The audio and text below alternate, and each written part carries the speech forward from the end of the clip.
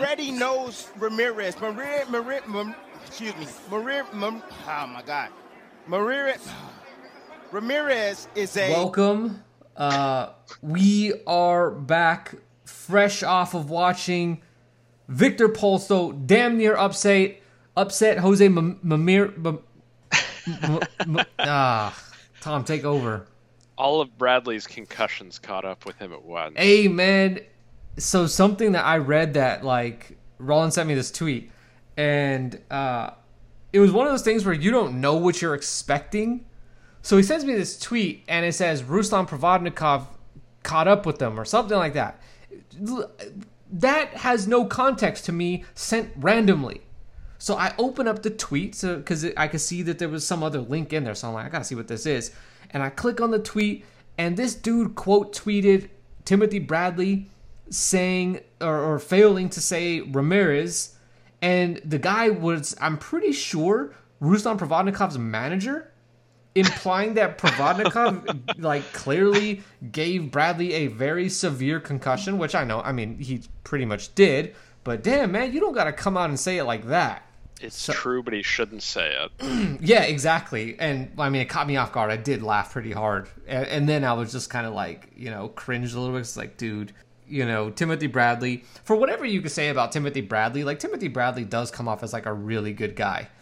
So anyway, we had Jose Ramirez. He got a majority decision over Viktor Postol. Erzan Lara, he got a decision over Greg Vendetti. We're going to get into both of these cards. Daniel Dubois also got himself a knockout over really like the James Ellsworth of the heavyweight division, if we're being really, really blunt about things. So let's get into this Jose Ramirez fight.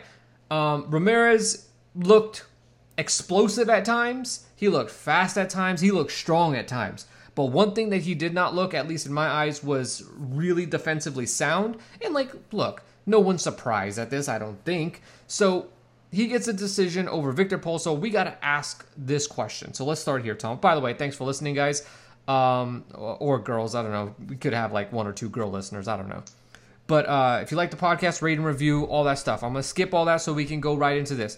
Do you think the majority decision and the performance overall for Jose Ramirez, or at least the outcome, the fact that this was a majority decision, do you think it was more due to the fact that Jose Ramirez came out kind of like looking bad, that he looked bad in the fight? Or do you think that Viktor Postol was much better than anyone anticipated and that he actually performed really well in this fight? I think it was just the outcome is basically exactly what we expected. I mean, we talked about this last week. Who expected a majority decision? I did. I don't know. I mean, you can never call that right here. Let's hear this. Oh, I mean, look, last week I compared this to the Jose Zepeda fight, which was a fight that I thought was close and edged Jose Zepeda. The official result of that was a majority decision. And I said in this fight, don't be surprised if this fight looks like that fight. This was not a top-ranked match-made fight. This was not Jose Ramirez against someone outside of the top 300 like Michael Conlan's fights or Elvis Rodriguez's fight on the undercard. This was Viktor Postol against someone he had to fight because of a WBC mandatory, someone who's signed to the PBC, who has been a pretty solid guy. Crawford has blown out a lot of guys. Postol took him the distance. Josh Taylor's blown out a lot of guys. Viktor Postol made that fight competitive.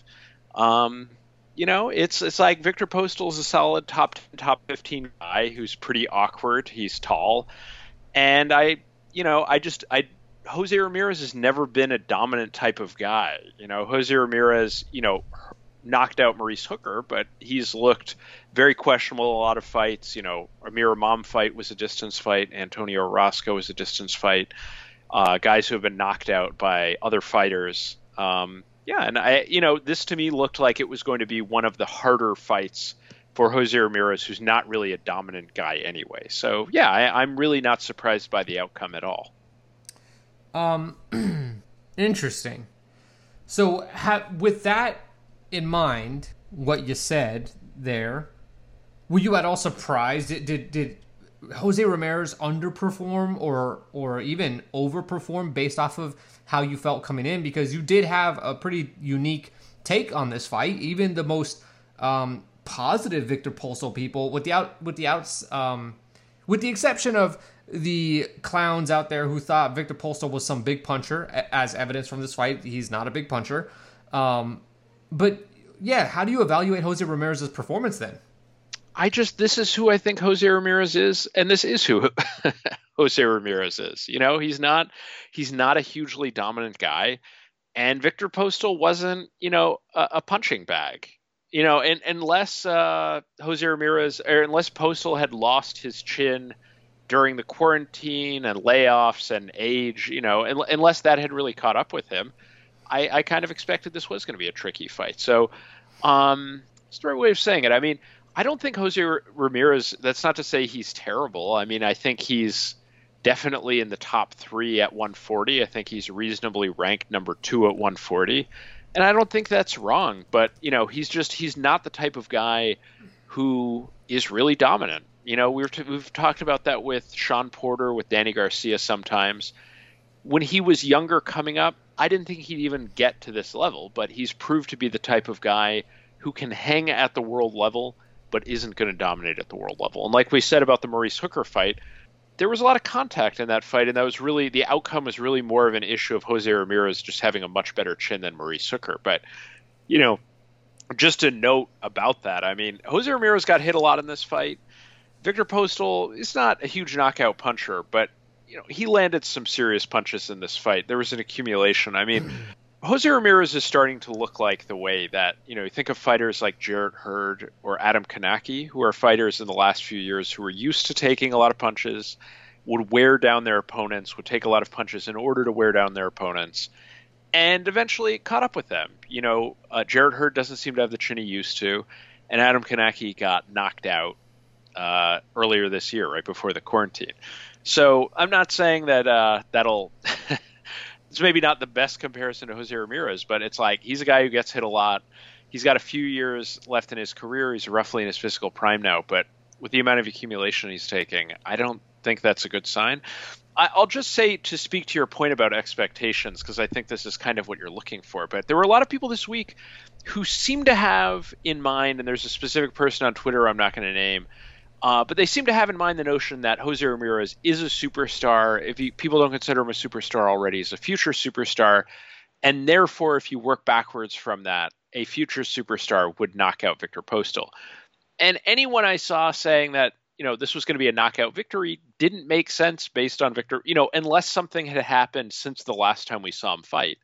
That never made sense. I just, on paper, this fight was going to look like this. Again, this was not a fight match made by Top Rank as a showcase fight. This is a fight that was made because it was a WBC mandatory, and Postol's a PBC fighter. So, you know, this was this was never going to be a blowout. So I'm going to throw the question back to you. I've been talking enough. I mean, what were your I mean, we talked about it last week, but what were your expectations, and were they, you know, met positive or negatively by either guy?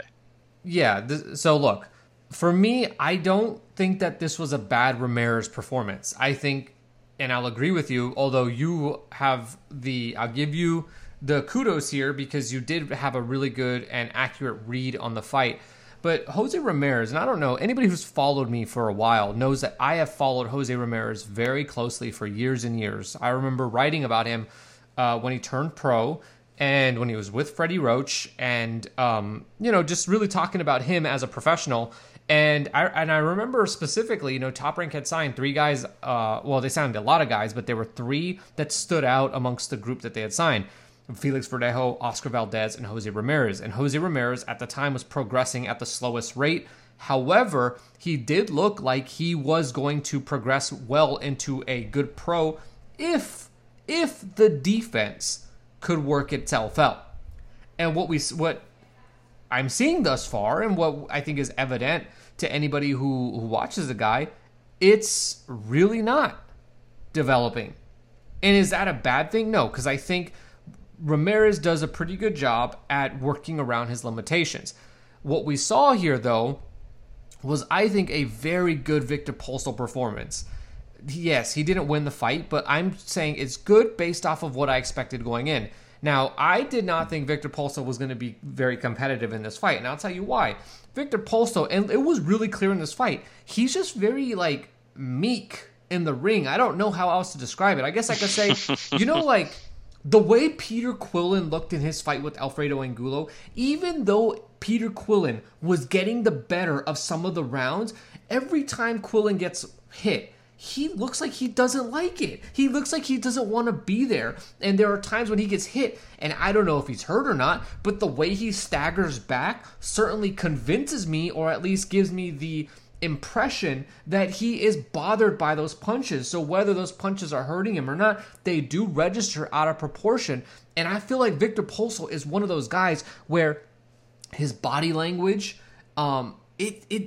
it works against him, even if he's totally fine in fights. And granted, there was only one moment in this fight where he actually looked like he was hurt, but it certainly looked like every time he was on, he had his back against the ropes, he was panicking. But with all that said, this was a great performance from him. And Freddie Roach, I'll give credit to Freddie. Freddie's gotten, clowned on this podcast several times in the past. We have definitely made a lot of fun of Freddie Roach and his inability to craft good game plans and adjust on the fly. Plan A most of the time, usually when it doesn't work, that fighter who's trained by Freddie Roach, they wind up going into, or they wind up just getting beat up because there's no plan B. And here plan A worked. The plan for Victor Polso, which they outlined, was straight punches, 1-2, body work, and that's it. And you know what? That was all it needed. Jose Ramirez has a serious limitation when it comes to eating jabs and the straight right hands. I mean, Polso caught him a lot of times. And granted, I do want to point this out. If Polso had legit power, Jose Ramirez wouldn't have been coming forward the way he was. But in this fight, I don't think Victor Polso ever truly got Ramirez's respect, because Ramirez never slowed down throughout the course of the fight. And if he was landing with real power, I think he might have stopped him, or at least dropped him. I mean, Mario Barrios landing those right hands that Polso landed probably hurts Ramirez. So, I thought Victor Polso turned in a really good performance here. I don't know if I gave him the fight. I didn't score it, but if I was, I don't know how I would have felt. I felt like the strongest voices that were talking about Victor Polso winning that fight tend to, have a little bit of a PBC bias towards them. And those people who thought that Ramirez clearly won the fight, I think there was a little bit of a top rank bias. The truth for me, weighing all the factors, it was somewhere in the middle. I don't know. I think maybe a draw was the right card. I thought Polso did earn a couple of the early rounds that Andre Ward didn't give him. And I thought maybe Andre Ward was trying to overcompensate late down the line. Late down the fight. So that's another reason why I think we have such a hard time, or at least I had such a hard time really getting a good read on this fight, was because of the disagreement between Tim Bradley and Andre Ward. But that's good, because I thought that this was of the perfect fight for a disagreement, like a real fundamental disagreement over what you look at in a fight. So I don't know. You look at, or did you have any problem with the scoring? Yeah, I have a quick comment on the scoring. I mean, so you don't have like an actual scorecard to. No. Yeah. I mean, I thought Postal by 1 round was good for me from home. I definitely don't have, a majority decision feels right because it sort of acknowledges how close it was on the official record. Steve Weisfeld had it pretty wide, and I usually consider him like the gold standard. So the read that I get, and I think what maybe partly explains Ward's sort of seemingly crazy scorecard at times, is that probably the difference in the punching power was more apparent in person. And, as like, having judged a lot of fights in person as well, how big of a difference that makes. So yep.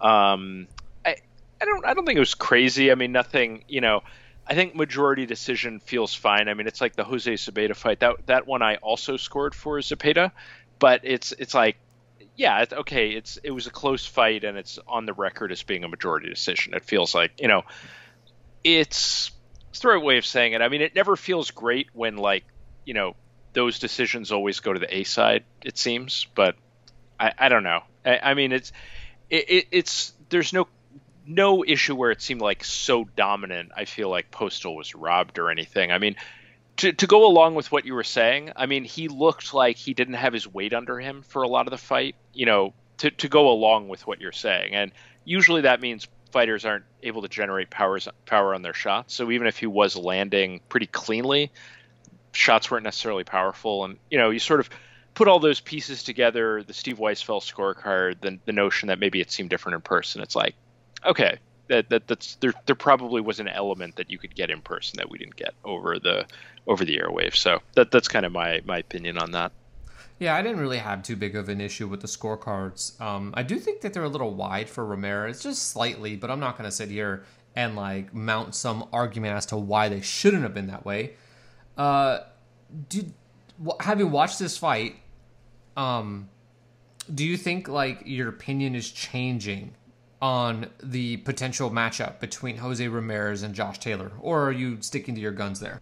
I mean, I have a few thoughts on that. I mean, they talked about that a lot this week, and a lot of the media talked about that. And I listened to the post-fight like interview call, and like everyone seems to take for granted that fight's just going to happen, and I don't really get that. I mean, it's a Top Rank situation is so weird. Like we've talked about that in the last few weeks. Like, what's the deal with the PBC and like who's fighting on pay-per-view, who isn't? Who's kind of outgrown the non-pay-per-view fights in terms of like the Charlo brothers, and now they're putting them on like a doubleheader pay-per-view. And like Ramirez Taylor, like I don't really see as generating that much money. Taylor, for whatever fan base he has, is not in the United States. Ramirez can sell a lot of $8 tickets in Fresno, but that's not like that doesn't generate any big money nationally. Like if they did Taylor versus Ramirez in Las Vegas like next March, say let's just sort of assume / hope COVID's resolved and it could be in front of a crowd, it's like how big of an event is that? I don't really see that as being a big event, but at the same time, like neither guy really has a huge pathway to becoming huge. I mean, it's not like the PBC at welterweight where like you have a lot of good opponents and good exposure where these guys can fight on Fox and really get built up. Like, I don't really see a pathway for either guy to really grow that much. So it's kind of a weird situation. It's like, what's the pot of gold at the end of the rainbow? Like, if they fight each other, it's not that big of a fight. I don't really see how either guy gets that much bigger. If this is what it looks like when Jose Ramirez fights against Jose Zepeda and against Victor Postal, it's like, how do you really grow him if every fight it looks like, you're debating whether or not it was a robbery during the post fight, right? So, or at least if you're a casual fan, I don't know about us. We ain't arguing that, but I get what you're saying. Well, here. But again, it was like all of the discussion on Twitter was about the scoring. It wasn't about how he looks like a pound for pound fighter. It was, like he can't really distinguish himself. Like we've talked about that before. Like fighters like Caleb Plant who can look flashy enough, they can fight a lower level opponent and still convince you that they're a good fighter. Like Jose Ramirez, if every fight is going to be a workhorse performance where he gets hit a lot, that he has a hard time really distinguishing himself. I mean, the Maurice Hooker fight really is like an outlier in the last 3 years of his career. So, as far as like, how does this make the Josh Taylor fight look? I mean, I think a lot of people would say, okay, Ramirez went down a notch. I'm sort of saying that's irrelevant, but to that point. Josh Taylor also had a competitive fight with Postal. So to me, it's not really like... I believe Josh Taylor's hurt in that fight. Yeah, it doesn't really move the needle that much. So anyway, your thoughts? Yeah, I think for that fight, neither guy has done anything to change my mind on how it plays out. I think that's just going to be a style matchup that is going to work well for Josh Taylor. I could be talked into believing that Jose Ramirez's gas tank and his, his explosiveness, which is pretty good. Like, I do like the explosiveness of Jose Ramirez. The only problem is he needs guys to stand there so he can do that. And Victor Postal wasn't willing. And I believe Josh Taylor is going to be smart enough to not just stand there and let Jose Ramirez charge at him. In which case, we're going to have some major issues if you're Jose Ramirez's camp on getting past him. So I am favoring Josh Taylor in that fight. Nothing changed here, and I don't know that there's anything that Ramirez could do that's going to change my mind. I feel like Jose Ramirez as a fighter is cooked. He's a done deal. We know what we're getting with him. And I'm not saying he's bad, by the way. I just mean he's developed enough. This is the fighter he is, and he may improve slightly on what he does and isn't able to do. But by and large, this is Jose Ramirez's package, and we're not going to really get too much different out of him the rest of his career. So yeah, what do you think is next for Viktor Postol? I think he turned in a good enough performance here that I want to see him again. What do you think? Yeah, I mean, I think the bar of success or failure in this fight is different for both guys. You know, like Top Rank and a lot of guys who support Top Rank, and I was saying before, like the people who came into the fight thinking that Ramirez was going to blow away Postol clearly are disappointed, I guess. I mean, I think Bradley had predicted a knockout win for Ramirez, which is so baffling to me. that must have been why Bradley was so disappointed. As far as right, exactly. But as far as Postol, it's like, okay, people came in with no expectations. He's kind of been out fighting in the middle of nowhere. So now it's kind of ironic, right? Because it's like this was also on ESPN Plus. So I think that kind of mitigates the result on both sides. It's like Postol doesn't really get that much of it. But it's like he's coming from such a low point in his career. I think this really validates, like he instantly becomes a valid B-side for anyone on the PBC side, right? For like a Fox main event or something like that, or a pay-per-view undercard fight. I don't think he has that much A-side value, but like, let's say Regis Prograis is fighting in oddly a 10-rounder on the Tank Santa Cruz undercard. So he's fighting a 10-rounder at 140 pounds. He hasn't moved up to 147, although it sort of seems likely he will do that. I think that's an extremely natural fight. I think Prograis versus Viktor Postol, like I would totally watch as like a bigger fight on like Showtime or Fox. And I think I would pick Prograis to win that fight by knockout. But, it's a good matchup for him because you have this measuring stick where Postol already gave Taylor and Ramirez tough fights. And if Prograis is iced out from those two fights, that's a really good measuring stick. They can promote it as a major fight going in instead of a fight that, in this case, Ramirez was supposed to win by knockout, apparently, which, I still shake my head out, but so many people were saying that. So I like how that stacks up for Prograis specifically. That's sort of the only thing I'm having a hard time getting that out of my mind because it just seems to make so much sense. What do you think? I think Prograis is the natural opponent, but I actually think the better opponent is Mario Barrios. If you're the person like handling Postol's career, he's like 37 years old. He's just coming off of 2 fights against 2 of the 4 title holders at 140 pounds, and he turned in a great account of himself in both of those fights. Came up short, but it was a great account of himself. And so my thinking is we're not going to get back into the ring and we're not trying to rebuild. We're going to go straight for it. And Mario Barrios has a title at 140, which could possibly a win over Barrios gets Postol back into the mix for titles at 140. And so I'm going to go that route. I think that's because also that's a main event. I think that could main event Fox. It could main event Showtime. It could be the co-main as a pay-per-view. I think it's also like, predictable. This is what everybody does. This is how matchmaking is. You take a guy who he fought someone close, so therefore you use him to elevate your guy because like, oh, my guy can beat him easier than the champion. So therefore my guy's better than the champion. It's like we see this over and over again in boxing. So it makes sense that they would do this. So I like Barrios, but like, there are a lot of good matchups that they could have for Postol. I mean, Postol versus Batir Akhmedov, who is the guy who almost beat Mario Barrios. I think that is like, as a co-main on a card, would potentially be fireworks. I like the options for Postol now. There are so many guys at 140 that if you put him in there with, you can say, hey, that's an interesting fight. And obviously, since he's a PBC fighter, we're talking Prograis. We are talking Barrios. I don't know about Akhmedov if he's PBC or not, but I know that he's going to be fighting again on a PBC card. So I don't know. Take that for however you want it.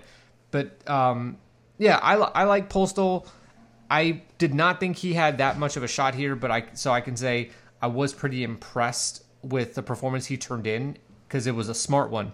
I do want to say about this card, I have this written lower, but I'm going to talk about it now. I thought the commentary during the main event was excellent. Let me go. Well, okay, you finish that, but I have a response to it. I thought the commentary during Postol and Ramirez was it was the best commentary I've heard on Top Rank in a really long time. That's not sarcasm? Or... No, I thought it was really good. But here's the thing. What people need to understand is both Bradley and Andre Ward, they had a fundamental disagreement on what they saw happening. And the best part about it was that neither was wrong. But that's boxing, and that's why boxing is so hard. You have two guys who are very good. They were both great pros, probably both going to the Hall of Fame. Certainly Andre Ward is. And they didn't agree on what they were seeing. And, you could see, like, I could see, like, fans being split 50-50 between who they thought was right. Andre was towing the company line, it felt like. But he was more swayed by the power and the aggression of Jose Ramirez, which, by the way, was really strange given the style that he fought with as a professional. Timothy Bradley, on the other hand, loved the boxing, the pure boxing that Postol was doing. I mean, Postol was landing clean jabs in those 1-2s. It was like, if it was an amateur fight, Postol would have easily won this fight. And Joe Tessitore, for once, just kind of shut up and let these guys work. He let these guys disagree. He let these guys, explain why they felt the way they felt about the fight. And there was a bit of tension between Bradley and Ward because they were taking it personal that they had a disagreement over how the fight was playing out. That made for good viewing because it prepared you for a decision that was disputed. And I think if they were both on Ramirez's side or both on Postol's side, however you want to put it, I think we would have gotten a lot more complaints afterward from fans about this fight being a robbery, which I don't think that there was a big voice out there that said this was a robbery of a fight. I think this is what you need. You need to hear both sides of close fights so that when there are decisions like this one, you can see, oh, yes, the draw makes sense, but you could also make sense of the wide card. And like, for once, Joe Tessitore just shut up and let these guys talk, which was this was the antithesis of the Fox coverage where Lennox and Joe kept wanting to talk about, the X's and O's and what they were seeing in the ring. And Brian Kenny, for I don't know why, was trying to do a podcast where he was talking about boxing news and stories and all this stuff. And I was like, bro, no one cares. We are watching a fight. So I don't know. I don't know if you agree with that, but I thought the commentary was really good during the main event. Yeah, I mean, I totally, that's totally valid point, but I really just can't separate myself from my experience of actually watching it, in which Andre Ward seemed to be giving commentary from another planet. And, the audio quality was really bad. I was like, wow. Oh, no, I don't even mean that. I just mean in terms of his observations. I mean, it was sort of just really seemed to be sort of a classic example of, just towing the company line. Like, we've seen this before with other, like, PBC Top Rank crossovers. Like when we fought on one of their undercards, they spent the whole fight talking about Tyson Fury, and then Timothy Bradley would occasionally jump in to just sort of acknowledge that he wasn't paying attention to what was happening. It was, you see some weirdness like that. Like, it really just felt like they weren't going to give Postol props. And, I get what you're saying about Bradley, but it was like, to me, Bradley, when he was giving observations, were just reasonable. And Ward frequently, like, while Postol would land a combination, would be talking about how Ramirez was exceeding his expectations. I mean, that happens so many times. And, regarding Tessitore being quiet, I mean, I feel like doing a play-by-play was not going to be helpful to Ramirez for all of the clean shots Postol was landing. So I don't know. I mean, maybe that's unfair to them, and it probably is. I mean, if I have the reputation of being the PBC shill on the podcast, but it seemed like the things they were saying in terms of what Ward was saying was frequently sort of crazy and giving way too much credit to Ramirez, and things that they weren't saying were, in terms of doing like a clean round by round, which is normally what, the Joe Tessitore in this position would do, was just sort of leaving unsaid a lot of the good work that was happening. So, well, I think Andre, his observations of what was happening were accurate. He was right on about what Ramirez was doing in the fight. Where he messed up, though, is that he completely would disregard what Postol was doing, which is where Bradley came in. But Andre wasn't wrong about what he was talking about, what Ramirez was doing. That was clear. He clearly was the stronger guy in the ring. He was clearly the aggressor. The only problem was he was also getting jabbed. Postol couldn't miss a jab at times. And, just the fact that he disregarded that was, I thought that was a bit egregious, and possibly because he was towing the company line. But Bradley did a good job of just saying, I'm not gonna subscribe to that. Which is funny because Bradley's usually the guy who we've traditionally said he is like just over the top, like Michael Cole out here. But he just stuck to his guns and he's like, I don't feel that is the way this is going down. So that's why I liked it. Credit to Bradley in that sense, yeah. But I mean, it was like when at one point Ward, I think, said he had like 5 of the first 6 rounds for Ramirez. It's like, Bradley called that out because it's completely crazy. That was like, well, it was funny because Bradley first came out and said like, Postol's winning these rounds early, and then they cut to Andre, or well, I don't know if cut, but then Andre pops in and is like, so I have 5 of the first 6 rounds going to Ramirez, but you could tell when he said it, he was taking Bradley's assessment of the fight so far personal. And at that point, I was like, oh, we're gonna have a good broadcast on our hands here. Either we're gonna see Tim Bradley or Andre Ward cave to the other, and it's gonna be embarrassing, or they're gonna stick to their guns and they're gonna disagree on this fight. And luckily at least for me, it doesn't look like you enjoyed it. They stuck to their guns, and we got a well-rounded, commentary on this fight. Well, I think I'm mostly done with this fight. I have one tiny note, but do you have any other thoughts? No, what's your note? Yeah, tiny note when you were mentioning Mario Barrios. I think we're thinking the same thing in terms of matching Postol going forward, which is that someone who can punch a little bit harder than Jose Ramirez can probably knock out Victor Postol. And I think I view that as being Regis Prograis, and I think you're viewing that as Mario Barrios. See, I think Prograis could fall into the trap of getting the shit jobbed out of him.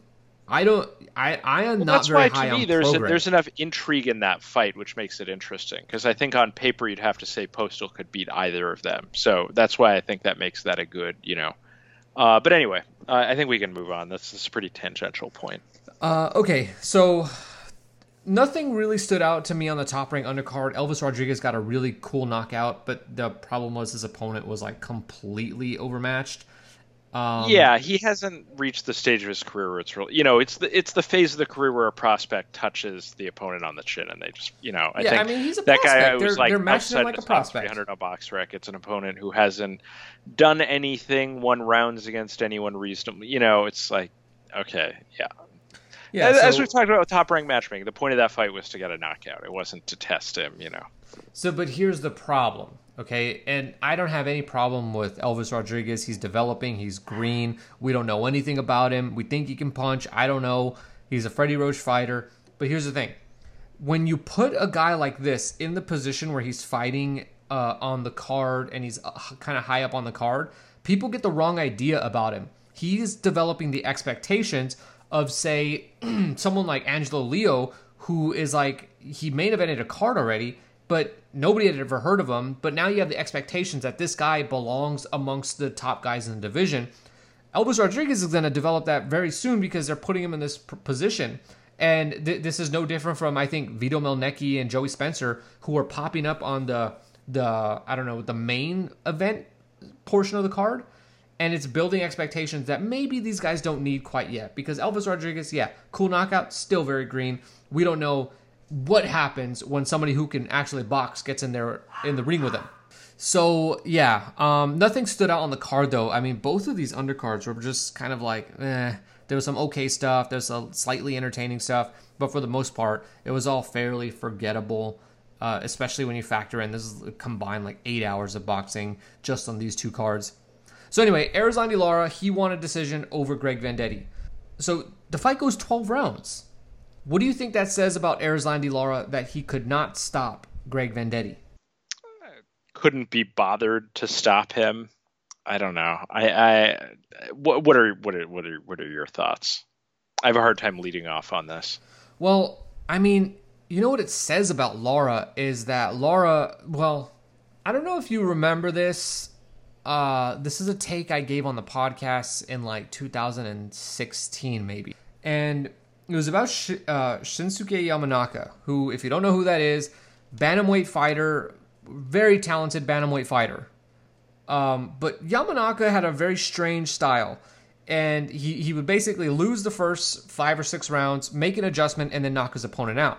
And he was very good for that. Great left hand, knocked a lot of guys out, okay? But Yamanaka, like, I had seen it coming. Like, he was still, like, beating guys up, but it just didn't look right to me anymore. And I was like, this guy's right for the picking now. Like, I'm seeing the signs.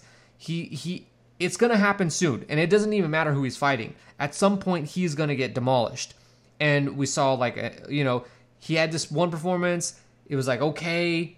And then he goes off and he knocks this guy out. So everyone thinks, all right. Yamanaka's, he's fine. And then he fights Luis Nery, and Luis Nery just demolished him. And Erislandy Lara seems like that to me. Like, it's not a matter of if he's going to get beat, it's when. He is very much right for the picking now.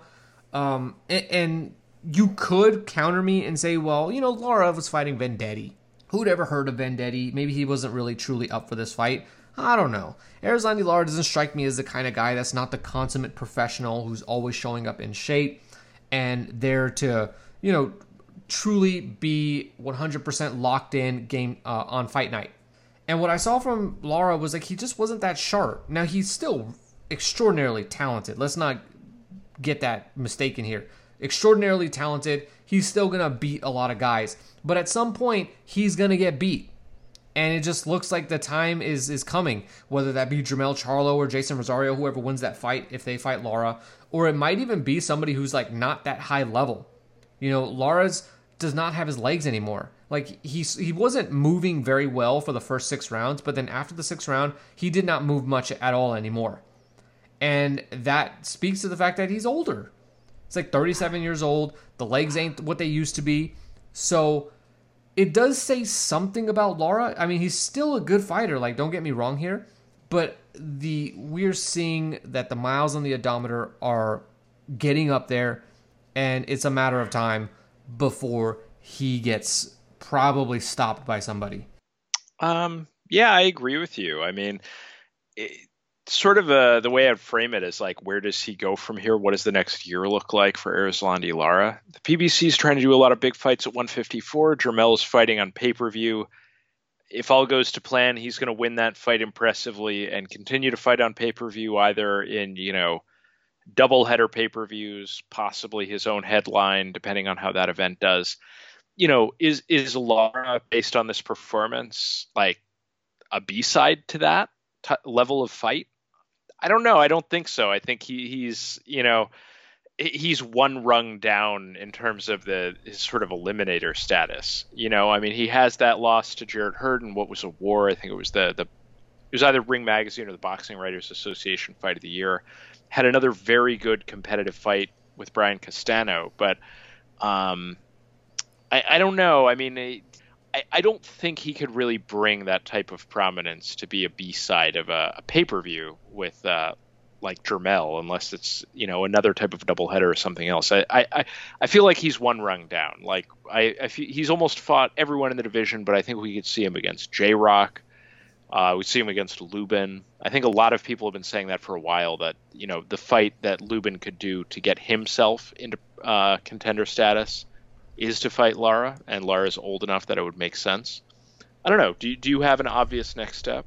Well, I do want to say it's very similar to Jose Ramirez, where they both got wins, but you can't really build off of this. Like, these wins don't make anybody excited.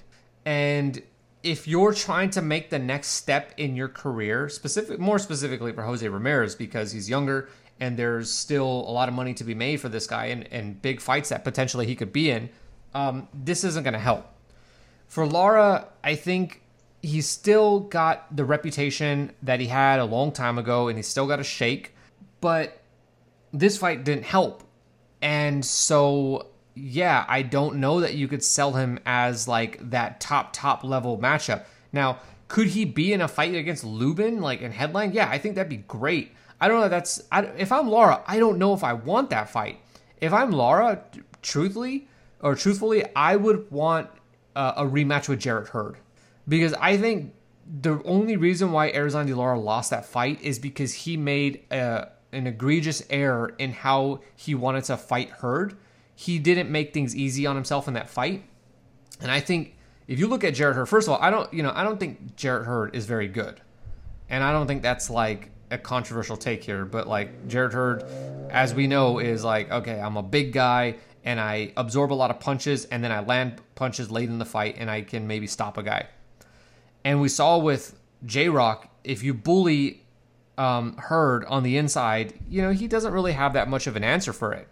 And I think if Lara could actually box and put away rounds early before maybe having to step inside, I think Lara could easily get that win and, elevate himself. And should he beat Hurd, I do think that Hurd has enough of a name that would elevate Lara into that spot where he gets one more big fight in his career.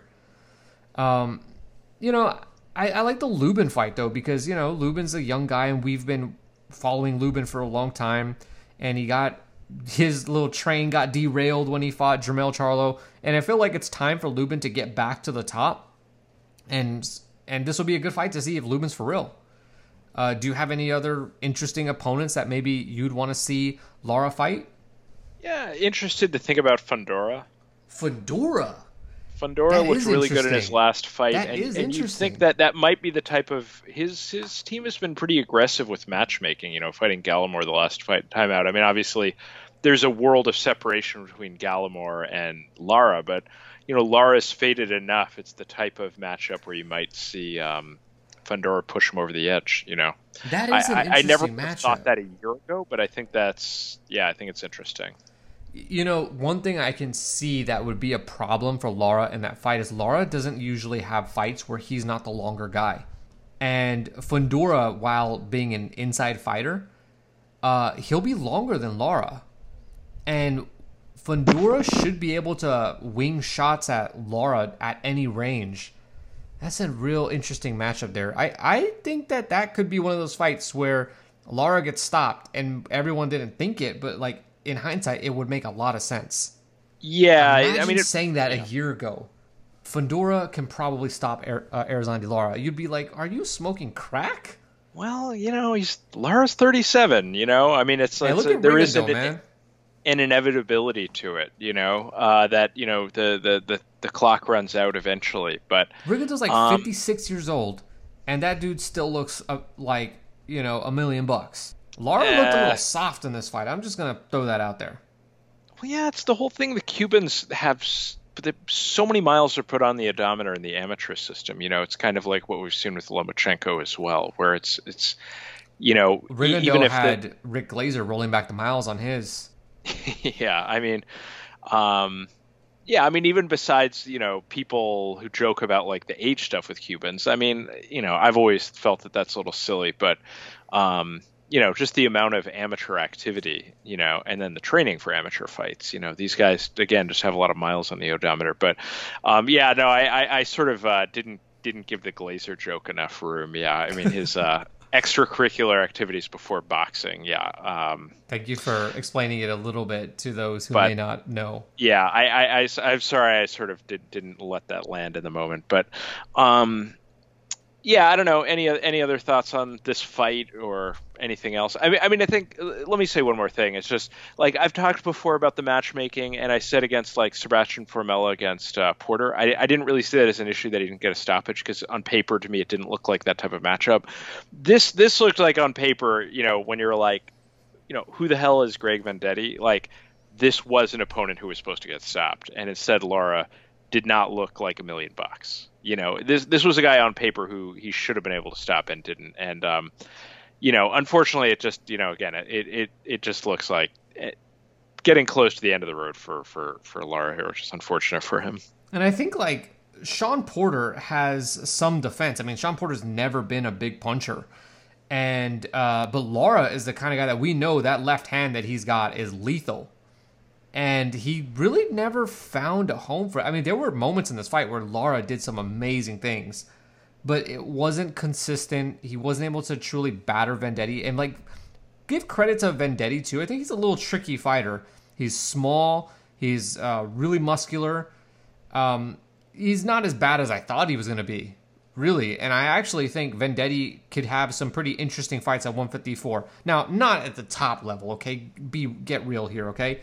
Vendetti looks like the kind of guy like, you know what? Put him in there with Cornflake. That'd probably be a good fight. Put him in there with Brian Mendoza, who beat Cornflake.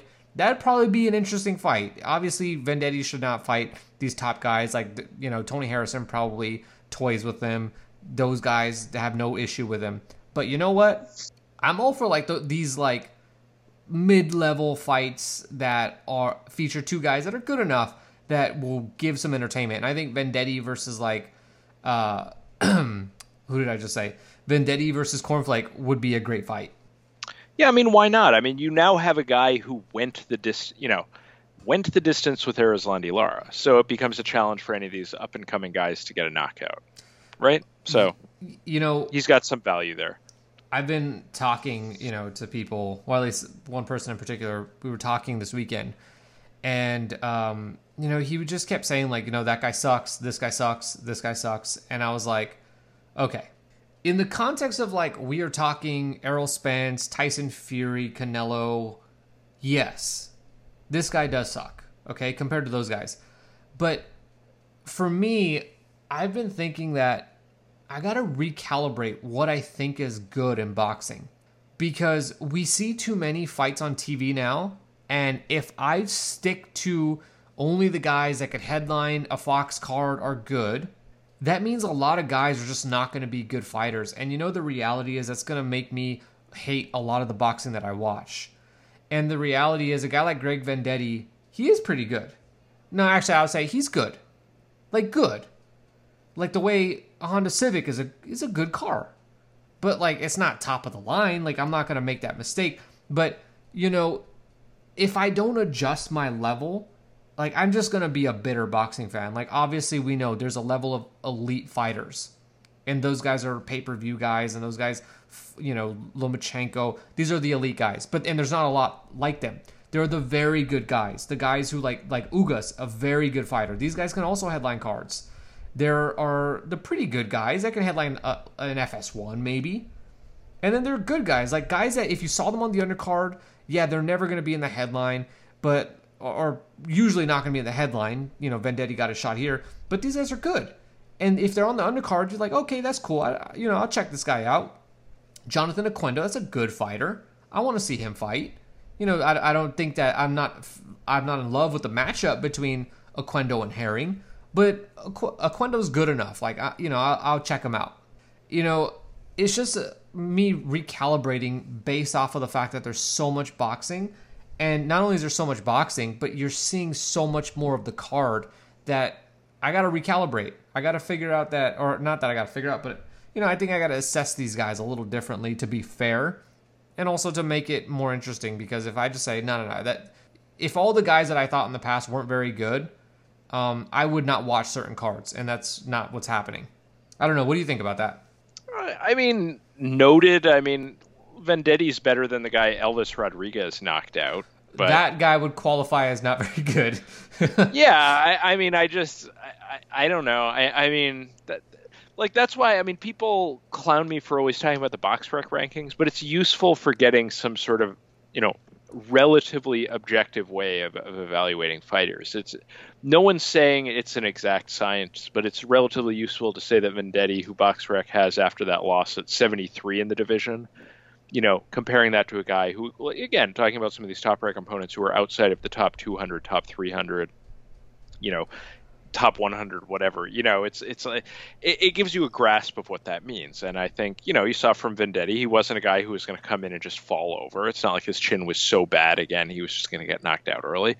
But yeah, that's as much as I have to say about that. How this came up is that Sebastian Formella, I don't think is a very good fighter, but he's good. He's like all right. He's like maybe a little bit better than all right. He's a good fighter. Like I can see him beating quite a few people at welterweight.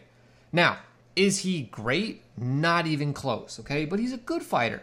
But in the past, I probably would have just said, nah, so Formella, he's trash. But that's not really the case, He's a good fighter. Some of the guys out there, yeah, there are guys who aren't very good in like the prospect level opponents, sure.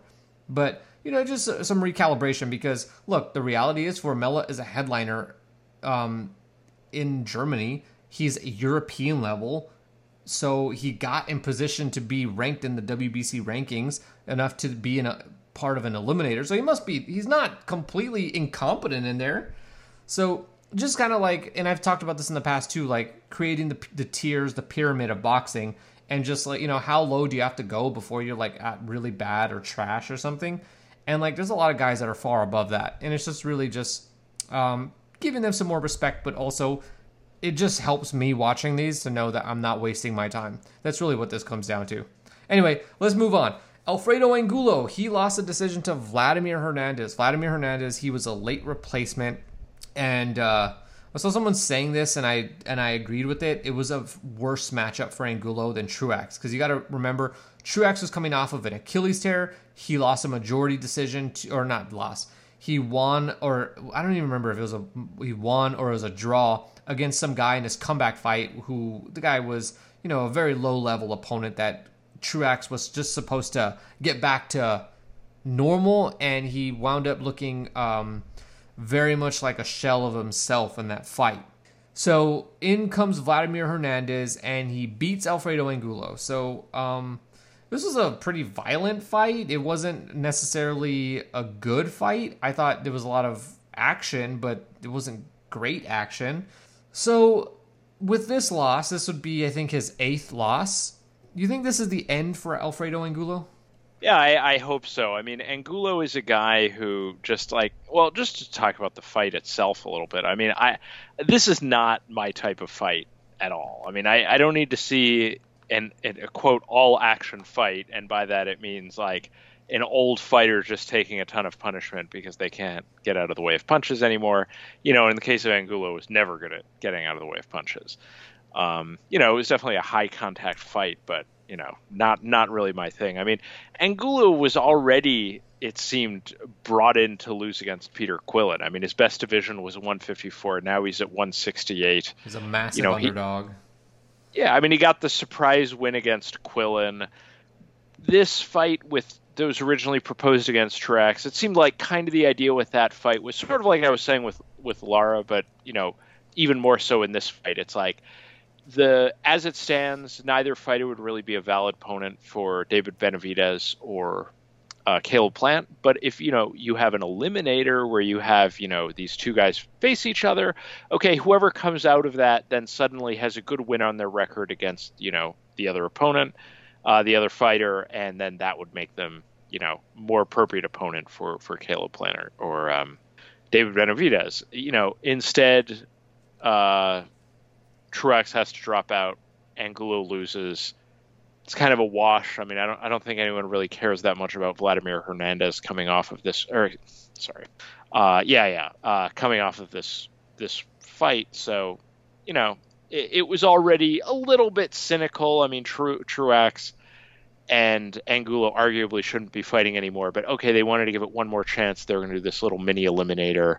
If that doesn't work out, maybe it's just as well it didn't work out. I mean, I guess this means probably in practice, Truax is probably going to go on and fight one of those guys. They probably won't do another eliminator, just risking, another injury or another weird outcome. I think they'll probably just put Truax in with one of those guys. And Hernandez will probably just kind of slip away. Well, I think you could still do Truax versus Angulo. You just don't do it for an eliminator. Like, it shouldn't have been an eliminator in the first place. Like, I get...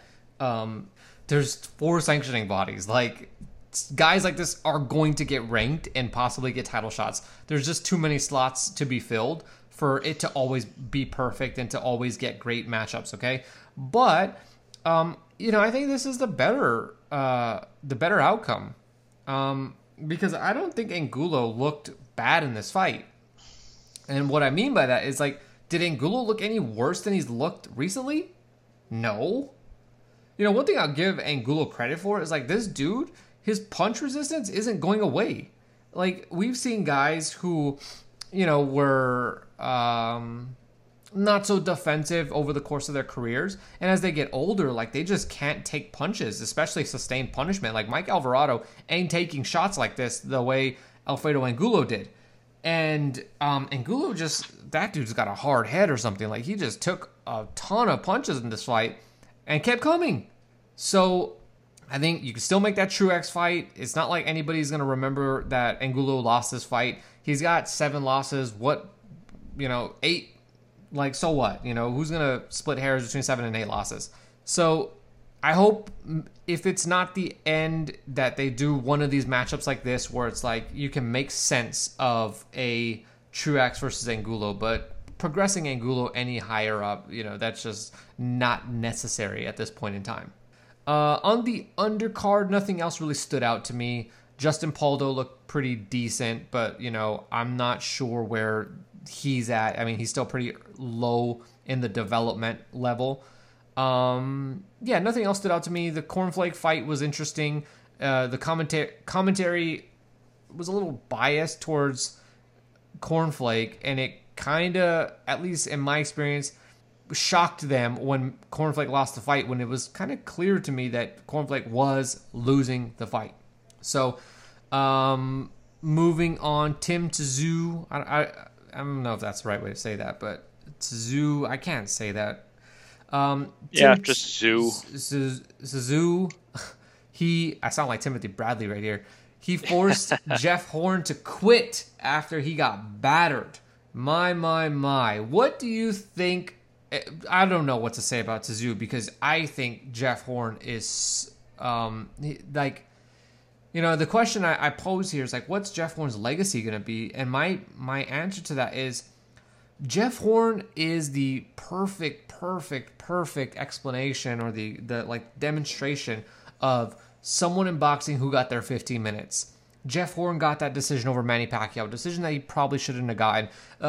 He never should have been allowed to be ahead in that fight, but Jeff Horn was able to really bully Manny Pacquiao and just throw him around the ring. He's like a welterweight, I'm not ruined wrong. And fights where he hasn't been able to do that, he's gotten demolished. Terrence Crawford clowned him. And we saw Tszyu say, I'm not falling for that. And so Jeff Horn's going to be a legacy, just one of those, he had his little moment. He's like, oh yeah, that guy was the welterweight champion one time. He beat Manny Pacquiao. But you kind of laugh because it's like, yeah, but he got embarrassed the rest of his career. So that's how I feel about Jeff Horn. What do you think? Yeah, I mean, it really just feels like the Manny Pacquiao fight was the outlier. Going into the Manny Pacquiao fight, you saw why Top Rank chose that fight, because Horn, even though he was undefeated at the time, had been hurt in a bunch of his fights against very low-level opponents.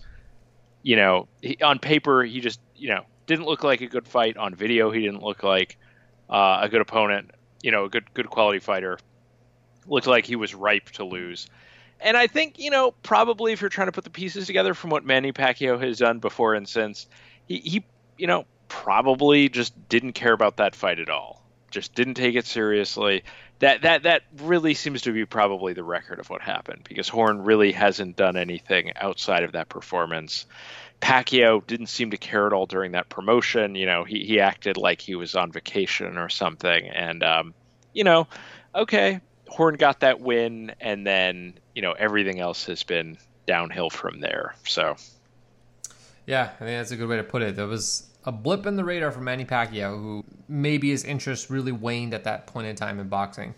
I don't know what to think of Tszyu, because as I've laid out pretty clearly, I'm not a fan of Jeff Horn. I don't think Jeff Horn, Jeff Horn is a guy, like, he's a competent fighter, but he don't got really good skills to me. And Tszyu looks like he's got some skills, but I really don't know how he fares against like legit 154-pound competition. Okay, the WBO is moving forward. I love this story with Emmanuel Navarrete and Ruben Villa, and they're going to fight for the vacant featherweight title, which Shakur Stevenson formerly held. Jesse Magdaleno is technically supposed to fight for this, and he priced himself out of fighting Navarrete because he did not want to get paid $100,000 or somewhere around that for the fight. He wanted more. So Top Rank, like, very publicly and blatantly shamed him, I think is a good way to put it. You know, they really just dragged his name last night during the broadcast. Yeah, accurate. And so, do you think that this is a better matchup, Navarrete versus Villa, than it would have been if it was Magdaleno versus Villa? I mean, I'm definitely looking forward to the fight more. I mean, there's no question. I mean, Ruben Villa doesn't strike me as a superstar, but he was a very good amateur. I've seen him fight on Showbox a bunch. He has a lot of experience for a fighter at his age and his, number of fights in his career. So, yeah, I'm looking forward to it as opposed to Jesse Magdaleno, who was, in a prior iteration of Top Rank right before they left HBO. They were, talking about their next generation, which was Magdaleno, Zurdo, Oscar Valdez, and I think it was those three guys was going to be the next generation. Yeah, I'm trying to think. Verdejo had already kind of sputtered at that point. But Ruiz is already showing the signs. Yeah, I don't even know if Ruiz was fighting on HBO though. This was like right in sort of the last fought on HBO. Of Top Rank on HBO, where they were sort of trying to figure out if they could get these guys to be headliners, and it kind of just ended up not really working out and staying into the Top Rank deal. But yeah, I mean, Magdaleno got pretty embarrassed against Dogbe, who in turn got knocked out by Navarrete. So, he hasn't really done anything significant since then. I just didn't really care that much about that fight. It just looked on paper like an easy win. Ruben Villa to me is just a more interesting fighter, so that's fine. Regarding the thing about the publicly shaming him, yeah, that's just weird. Like, if your job is to promote a fighter, it's weird that you're then, it's sort of reminiscent of Bob always shitting on Rigondeaux. It's like, it's like to an extent of like violating like your fiduciary duty to that person as your fighter. It's a little weird. And they played some games on that where they said he was offered 200,000, but he said he was only offered 100,000. So then they offered him, I don't know. In practice, I don't know how much more money he's holding out for, but I mean, this is such small ball, and it's so weird how the market of the sport has changed so quickly, where like, a year ago, Matchroom was throwing so much money at shitty fights, and now Top Rank is getting, let's be honest, they can't afford Jesse Magdaleno as an opponent for Navarrete. Like, that is the boxing economy that Top Rank is working with right now. One of the things that's fascinating about this is that, first of all, Magdaleno shouldn't be in the position to fight for this title. I'll say that straight out. Ruben Villa should be the number one guy at 126. He should have gotten a title shot a long time ago. And I thought that they were going to screw him out. But Ruben Villa, funnily enough, signed with Jose Ramirez's manager. And that's interesting here because I think Jose Ramirez's manager is a yes man for Top Rank. He even said something about this to me on Twitter, and I don't give a shit because I think that he is. Because, funnily enough, Ruben Villa signs with Jose Ramirez's manager, and very quickly he's got himself that opportunity to fight on the Top Rank card, which that alone is interesting. And the fact that he just accepted anything means that they're probably paying him the same, if not less, than Magdaleno, which leads me to believe that you're potentially not that great of a manager. But that's neither here nor there. I love the matchup for Villa because despite, the fact that I don't think he's going to be taken care of very well, I do think that he is going to easily win this fight. The only way is if Navarrete is, going to come in a much bigger featherweight, and that's going to add some power, and he can get to Villa. I think Villa is going to outbox him very easily. If possibly Navarrete can start using his size in there, all bets are off. and Villa does not have the power to really get respect in fights. He's just a guy that's a very good boxer. So I like the fight. I think it's one of those fights that stylistically is going to... You got two completely different types of fighters, and it's either going to lead to fireworks or we're going to see a really great performance out of Ruben Villa. And if this fight turns into, an exciting one, that is not good for Ruben Villa. But yeah, I don't have much more to say about this. It sucks for Jesse Magdaleno, to get dragged like this. I expect that there's more behind the scenes that we don't know about.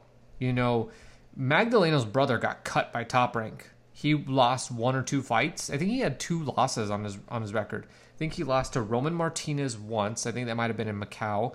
And then the second time he lost was to Teofimo, maybe?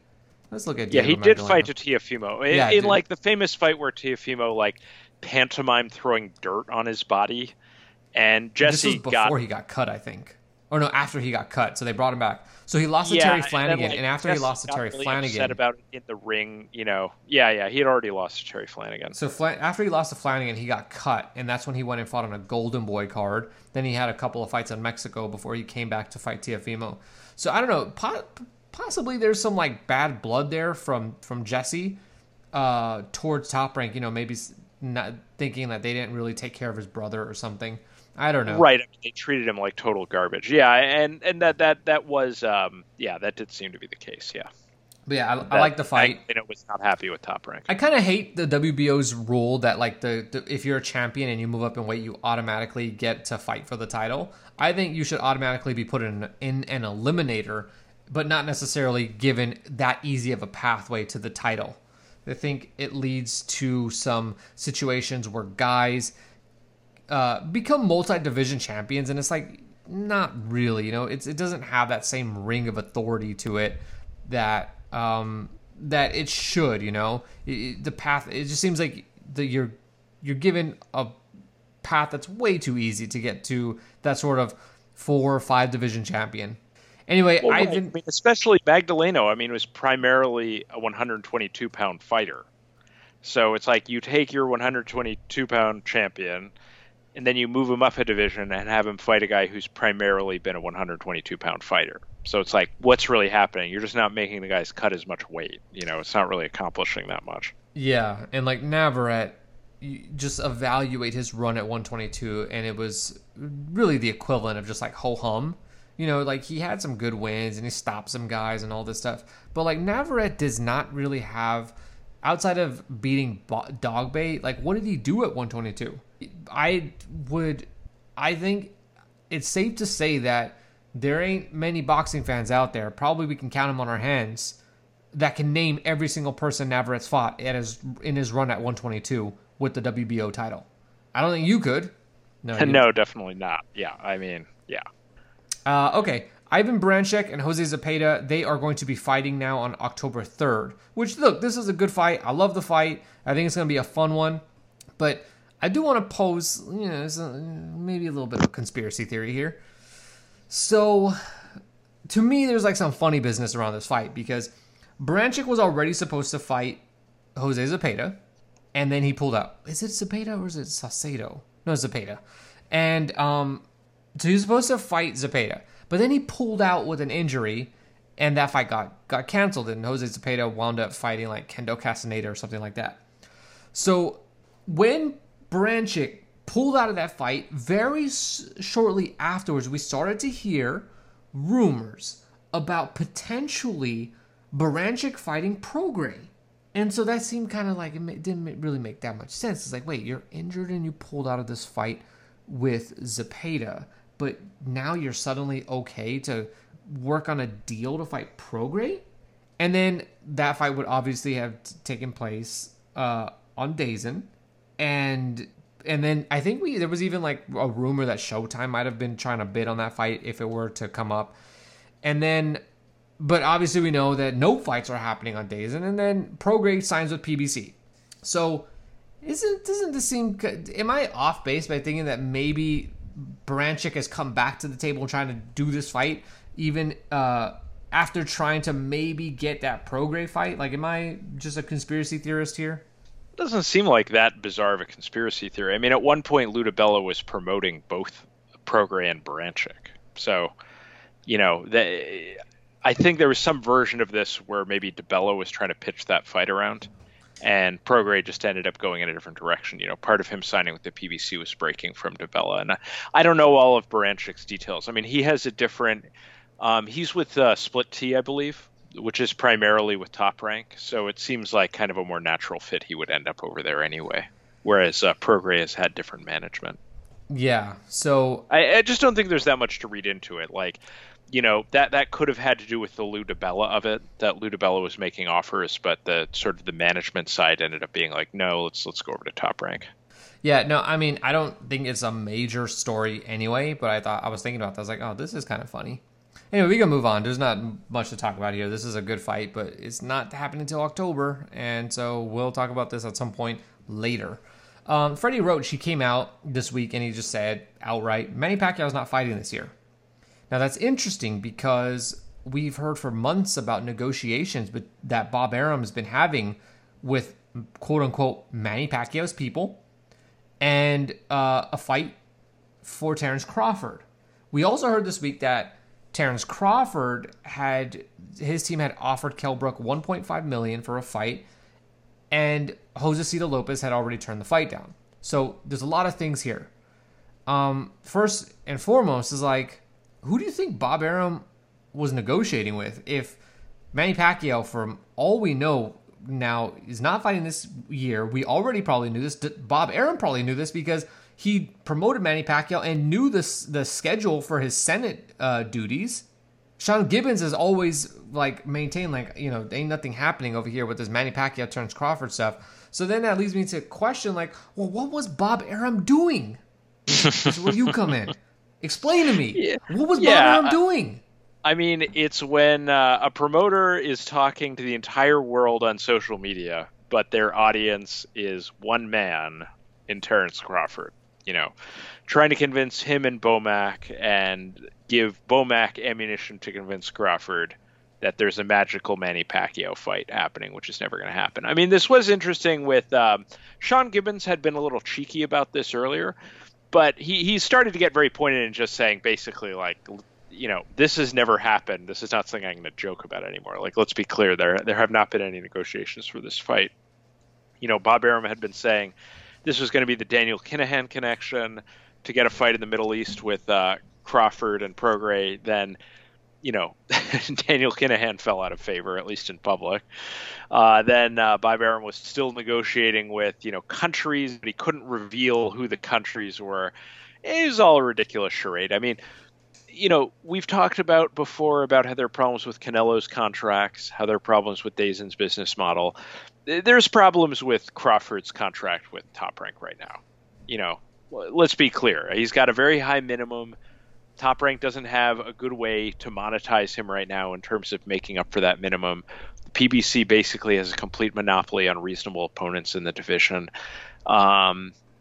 You also have Terrence Crawford in a position where he's been out of the ring for a while, and it's starting to look like he, might be realistic for him to just sit out the rest of his contract, where he, could have a lot more options at the PBC side of the street. So, it's funny because I think about this is a thing Lex and I had talked about a lot over the course of the fall. Every time Bob Arum would say something, or, Sean Gibbons would make a joke about it, we would kind of be trying to read into it way more than we really should for the amount of information available. But it's really just come to a head and been revealed. It's just, this is Bob Arum trying to convince Crawford that he has a big fight for him.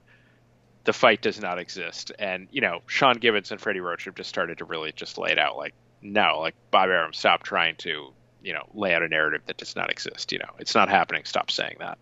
Yeah, I mean, it is bizarre to me why they would even do that.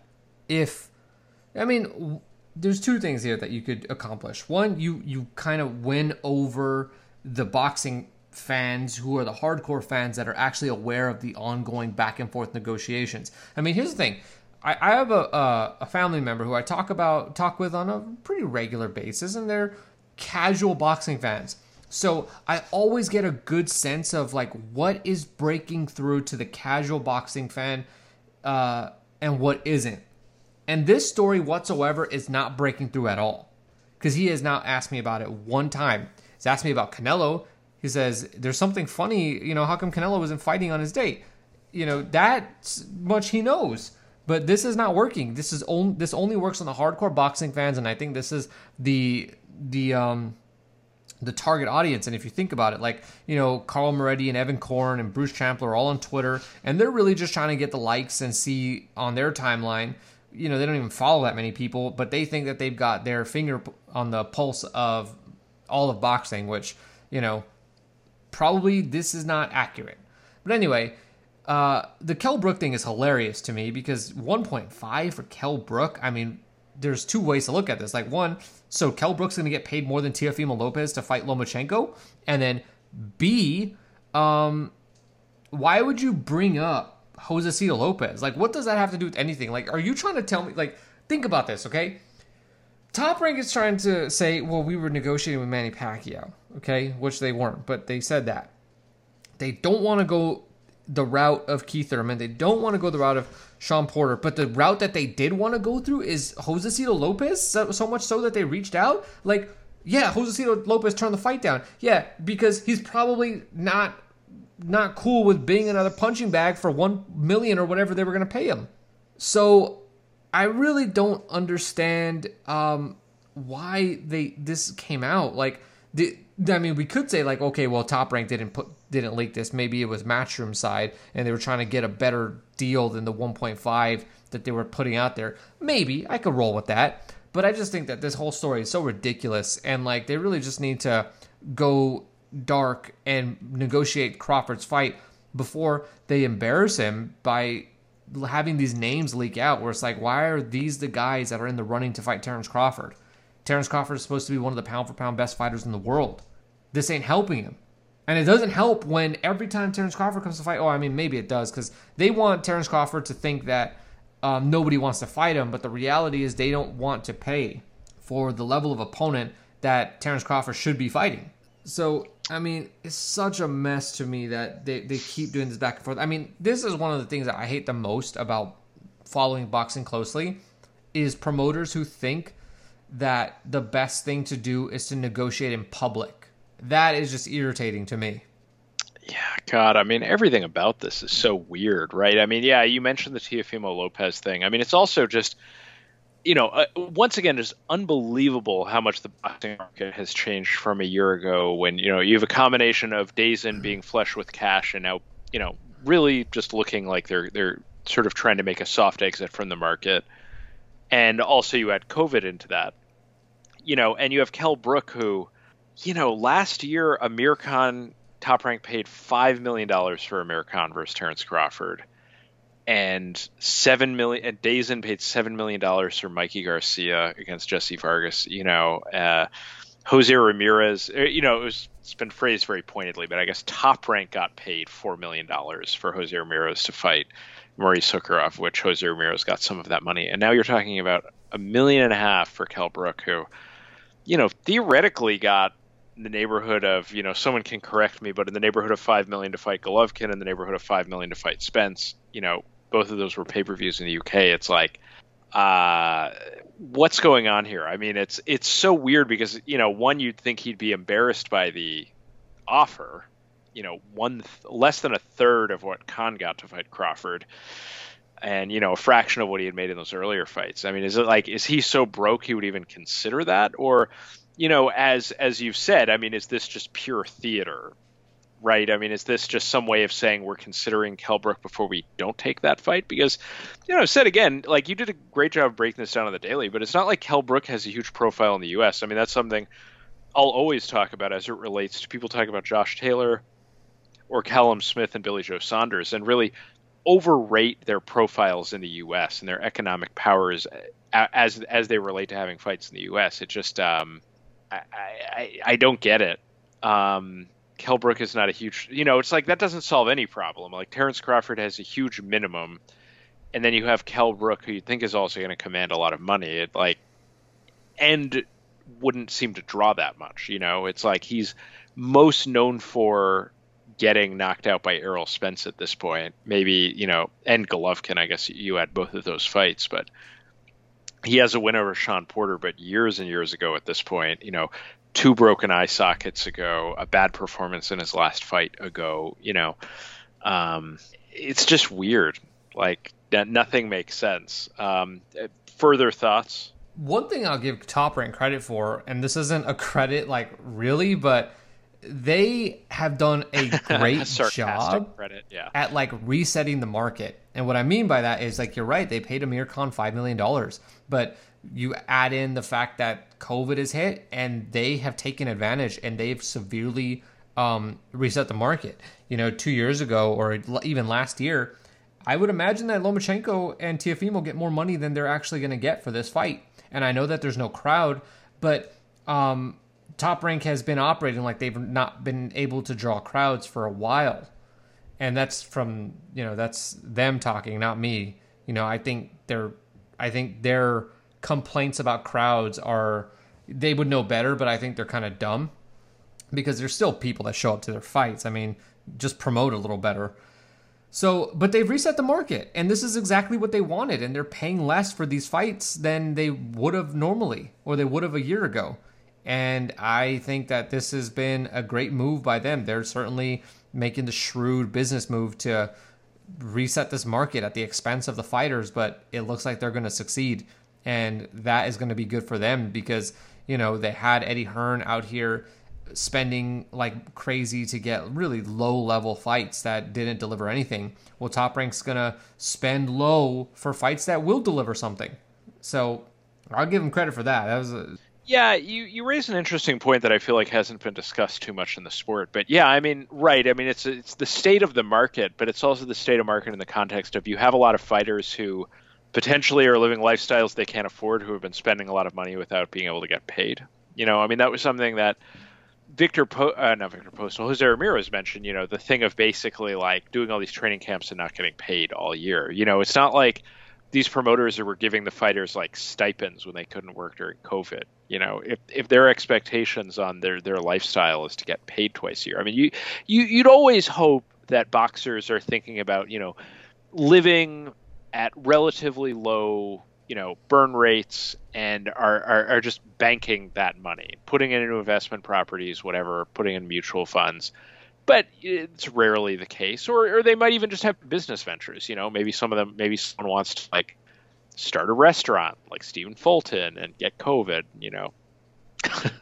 but they're looking for that check so they can like move ahead with that business venture, whatever. But I mean, you have a lot of fighters who are kind of desperate. It's like, think of Spence fighting Danny Garcia. I mean, that's probably going to lose out on a few $1 million gate versus if they waited 6 months to do it. But there's a thing of just we're getting older, we're losing this prime off of our years. This is money we can't make back.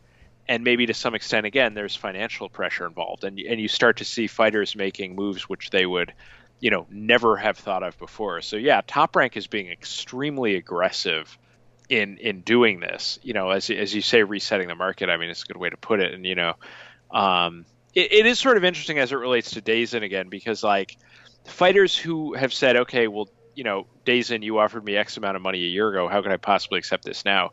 Very quickly, the reality is going to start to set in, as you're talking about with Top Rank. They're just saying this is how much you're going to get paid or you're not going to fight, and a lot of fighters are going to have to, swallow their pride and do that for just because of financial motivation. So it's unfortunate, but I think those J Prince signings were all desperation moves. Well, I don't want to say that people were desperate, but that was like, he preyed upon people who were vulnerable to COVID, not like the actual virus, because obviously I think everyone's vulnerable to get it, but the effects of, a shutdown and not being able to make money. That's where I think that's what a lot of those signings were, including Efe Ajagba, who, hadn't fought for a while, didn't get paid a lot of money as his last fight. And, signing bonuses are pretty good if you ain't working.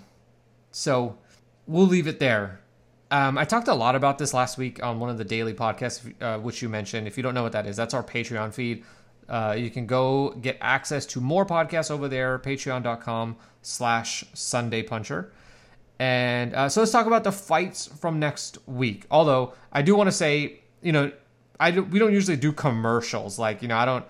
Other podcasts will do like a full read for like, blah blah blah about this podcast. And I will say, we talked a little bit about this beforehand. Tom didn't like one of the episodes I did too much because I spent 45 minutes or something. I don't know what it was. Talking I don't about think I said that Gilberto in terms of not Ramirez. liking it, It seemed like you didn't enjoy it. You definitely questioned what I was doing. But yes, it was more like, are you out of your mind, more than not liking it. But I thought that was really entertaining. At least I was entertaining myself.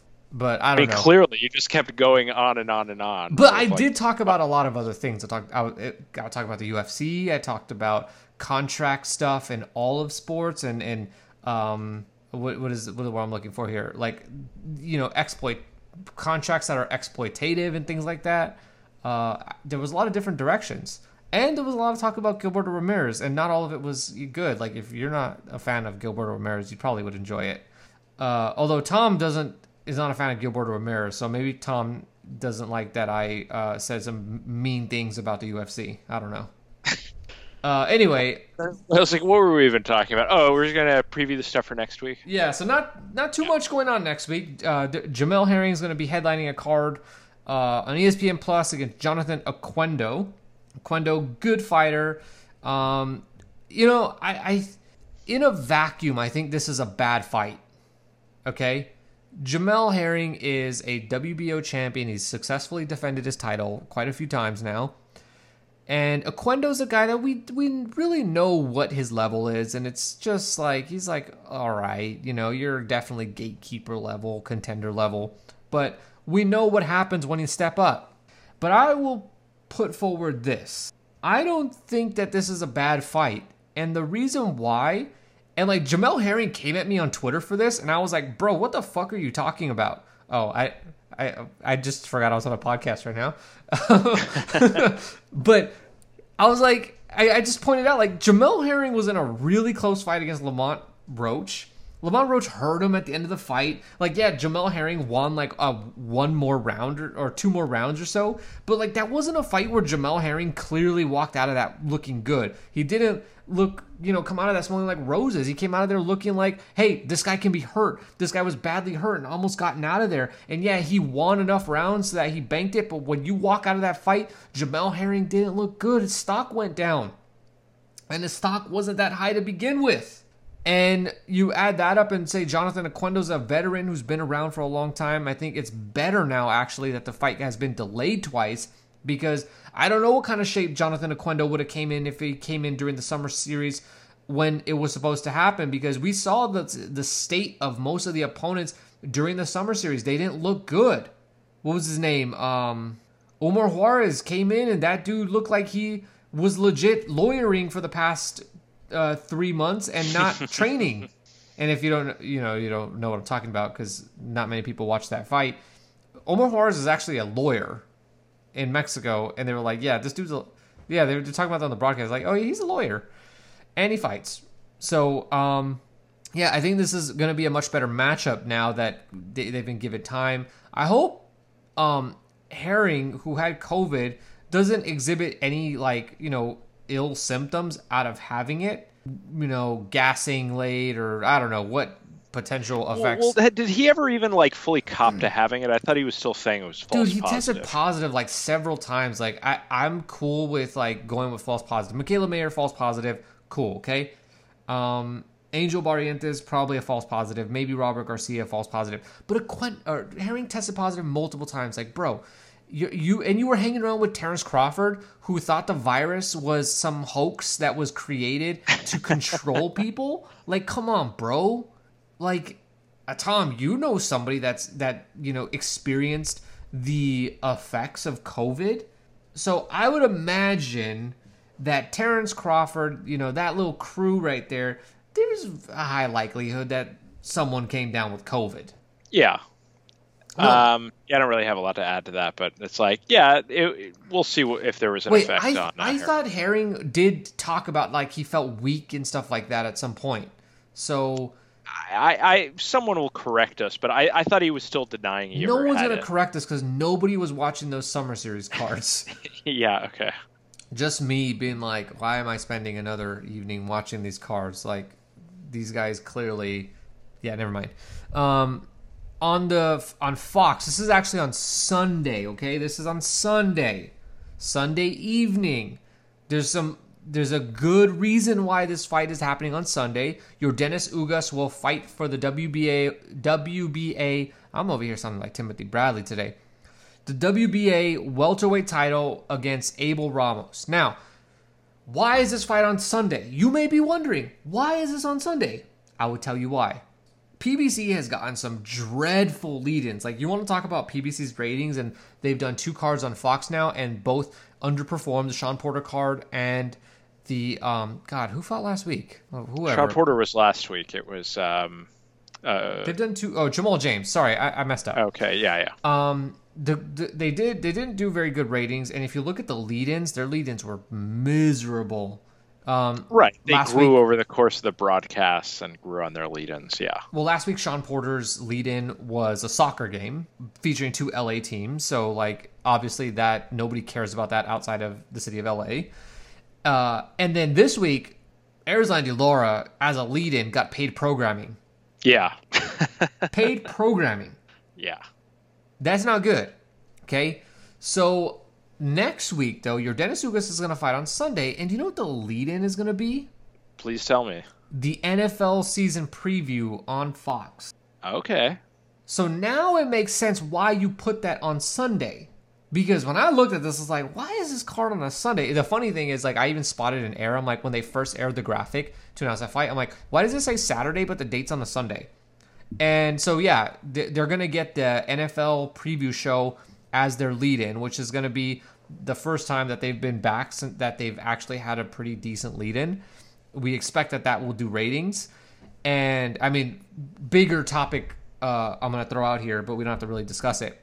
Networks are dying for the NFL to come back. Like, they are expecting to see a renaissance in the ratings. And I think I talked about this on one of the dailies this week, but the ratings are suffering on TV all across the board. Doesn't matter except for golf. But ratings are not doing so hot, and the reason for that, many believe, is that the NFL has been nowhere to be seen. And so with the NFL's return, there is a hope that all the ratings across the board are going to go up. And certainly you would imagine if you've got 13 million people watching a game and you start advertising your programs like WWE SmackDown, some PBC fight coming up, that may do well for the card. Although it's kind of funny because this Ugas card is going to have the lead-in, and then there's not another PBC card until November on Fox. So, interesting. Anyway, you want to talk about the fight? What do you think about Ugas versus Ramos? Yeah, I like Ugas versus Ramos a lot. I mean, Ugas, I think fans know he's reasonably in the top 5 or 6 at 147. You know, arguably beat Sean Porter. Absolutely destroyed Ray Robinson, who went on to have a bunch of other good fights since then. He's just been putting on good performances. If you remove the Sean Porter fight, he's undefeated since 2014 as the only fighter to beat Jamal James, who Jamal James's stock keeps going up. So, we like Yordenis Ugas. He's also just one of the best guys on boxing Twitter. He's just a feel-good story. He's really made a lot out of his life, turned his career around completely, going back to 2014 when he had lost the last time prior. So he's a known commodity, and on paper it kind of seems like, okay, he's going to put on a good performance. Rank him roughly the same as like Sean Porter. So you say, who's Abel Ramos? Abel Ramos is a guy who's pretty good. He's maybe like somewhere in the top 20 to 30 range. He's not amazing, but he's been in a bunch of wars, and he's performed well in those fights. He had an absolute war, just an amazing fight. I always try to tell people to go watch against Ivan Baranchyk a few years ago. Had a very close fight with Jamal James, which was a war. And, he's just been racking up wins since then. Had an undefeated, not an undefeated, but an guy, mild upset win against Brian Perrell in his last fight. Brian Perrell's like last chance to try to do something. prospect who kept getting upset. Hard to call them upsets at this point. But anyway, so Abel Ramos, action-packed guy, pretty good guy. It's not like Ugas is necessarily going to go in there and blow him out. Ramos really doesn't know how to fight unless he's getting into a war. I think it's going to be an entertaining fight. It's probably going to end up being a showcase fight for Ugas, but Ugas is good. You know, if it were a terrible fighter Something's fighting... happening with your microphone. I don't know what's going on. It feels like it's like almost not plugged in all the way. I don't know. I'm not doing anything different. Now it sounds good. Okay, well that's unfortunate. Should I redo any of that? No, I mean we can hear what you're saying, but it was just a little bit of clicky. Yeah, just keep going. Yeah, let me know if it comes up again. But yeah, so anyway, should be an action-packed fight. Yes, Ugas is the favorite and he'll probably win, but it's like it's a good opponent and a good style matchup. I think it's going to be a good fight. And you know, as someone who's just at this point just a fan of Ugas, I mean, I'll just tune in for Ugas. Again, I like the matchmaking. Yeah, I think it's an okay fight. I love Ugas. Ramos is a fun guy. I don't think he's necessarily gonna give Ugas trouble, but I would not be shocked if he did. You know, even though those things are kind of contradictory, I just think that Ramos has something special to him where he might take a risk that is going to completely backfire, but I think he's one of those guys that's willing to sell out and hope for something big to happen. And I don't think Ugas is like an excellent fighter at everything. He's just a fighter who's good at everything. And so I think that there's potential that Ramos could do something here and that could really put Ugas has looked very dominant as of lately. And even in the Sean Porter fight, you can even say that he did very well to account himself there. Because in that loss, I think he gained more than he would have than if he had won the fight. Like, obviously, if he'd have won the fight, he could have had better opportunities going forward. But I do think that it brought a lot of attention that wasn't going to come his way. I mean, if he had beaten Sean Porter, the conversation would have been about Sean Porter losing, not Ugas winning the fight. So, Ugas, if he wins this fight, the interesting thing is, where do you go from here? And, you know, he's a tough fight for a lot of guys stylistically. And so I'm not really sure where he would go if he won this fight. I think he's going to get a big fight. Should he win, he'll have a WBA title. I think the most logical thing is to do a Jamal James rematch, which I think would probably play out the same way it played out the first time. I think Jamal James has got a lot of defensive flaws that a guy like Ugas is smart enough to figure out. But yeah, I'm excited to see what the undercard is because I have no clue what it is. There's nothing announced. And I mean, there is an undercard, but like, you know, it's hidden. I thought I knew some of the fights, but I know one fight fell through. So I'm really curious to see what is going to happen on this card this week. Yeah, there's also an announced prospect fight on the undercard, which is I'm trying to look up his name now. Jesus Ramos, who's that's Abel's brother, I think. I don't know. I just don't know that, but I'm pretty sure they're related. It'd be pretty funny if they he's a weren't good prospect related. who's 12-0, 11 knockouts, who's had some good knockouts on, you know, again, when we were talking about Elvis Rodriguez against very low level of opposition, but he's, you know, looked good at this stage of his career. He's only 19. You know, cards like this are always fun if you have a few nice prospects. Omar Juarez is also going to be on the card. Oh, he is? He's back already? Yeah. Omar Juarez is going to be back. A few weeks ago. Yeah, he did fight. I think he fought on the Jamal James card. And I don't know. I think Omar Juarez is going to stay really active. He was in Tank's camp doing some sparring with Tank. So, I don't know. Omar Juarez might be fast-tracking. And he looks like he's developing all right, that, you know, he might be up for the challenge. Yeah, so the point is, like, you know, I think we've set the stage well, which is, you know, Fox is giving a good platform for this in terms of the NFL lead-in. It's good matchmaking in the main event. Should be exciting, even if Ugas ends up taking over the fight. And we've got some, you know, prospects the PBC is really trying to push on the undercard. So this is a good one. So Barthélemy versus Puello was supposed to be on the undercard for an interim super lightweight title, and that fight is not happening anymore. So, at least as far as I know, I could be wrong here. I could have got the wrong Bartholomew, but I'm pretty sure this fight is not going to be happening on this card. So, it'll be interesting to see what that co-main event is going to be. We'll find out. This is the era of COVID. A lot of pieces, chess pieces moving around on the board. Yeah, so, that's it for this week's show. That is all we've got. It was, after all those announcements, a lot of news is slowing down. I mean, what is the biggest story right now? Canelo's opponent? And that we're not getting any news because I think they've brought in the people who are doing the negotiating there or doing the discussing there that don't leak stuff.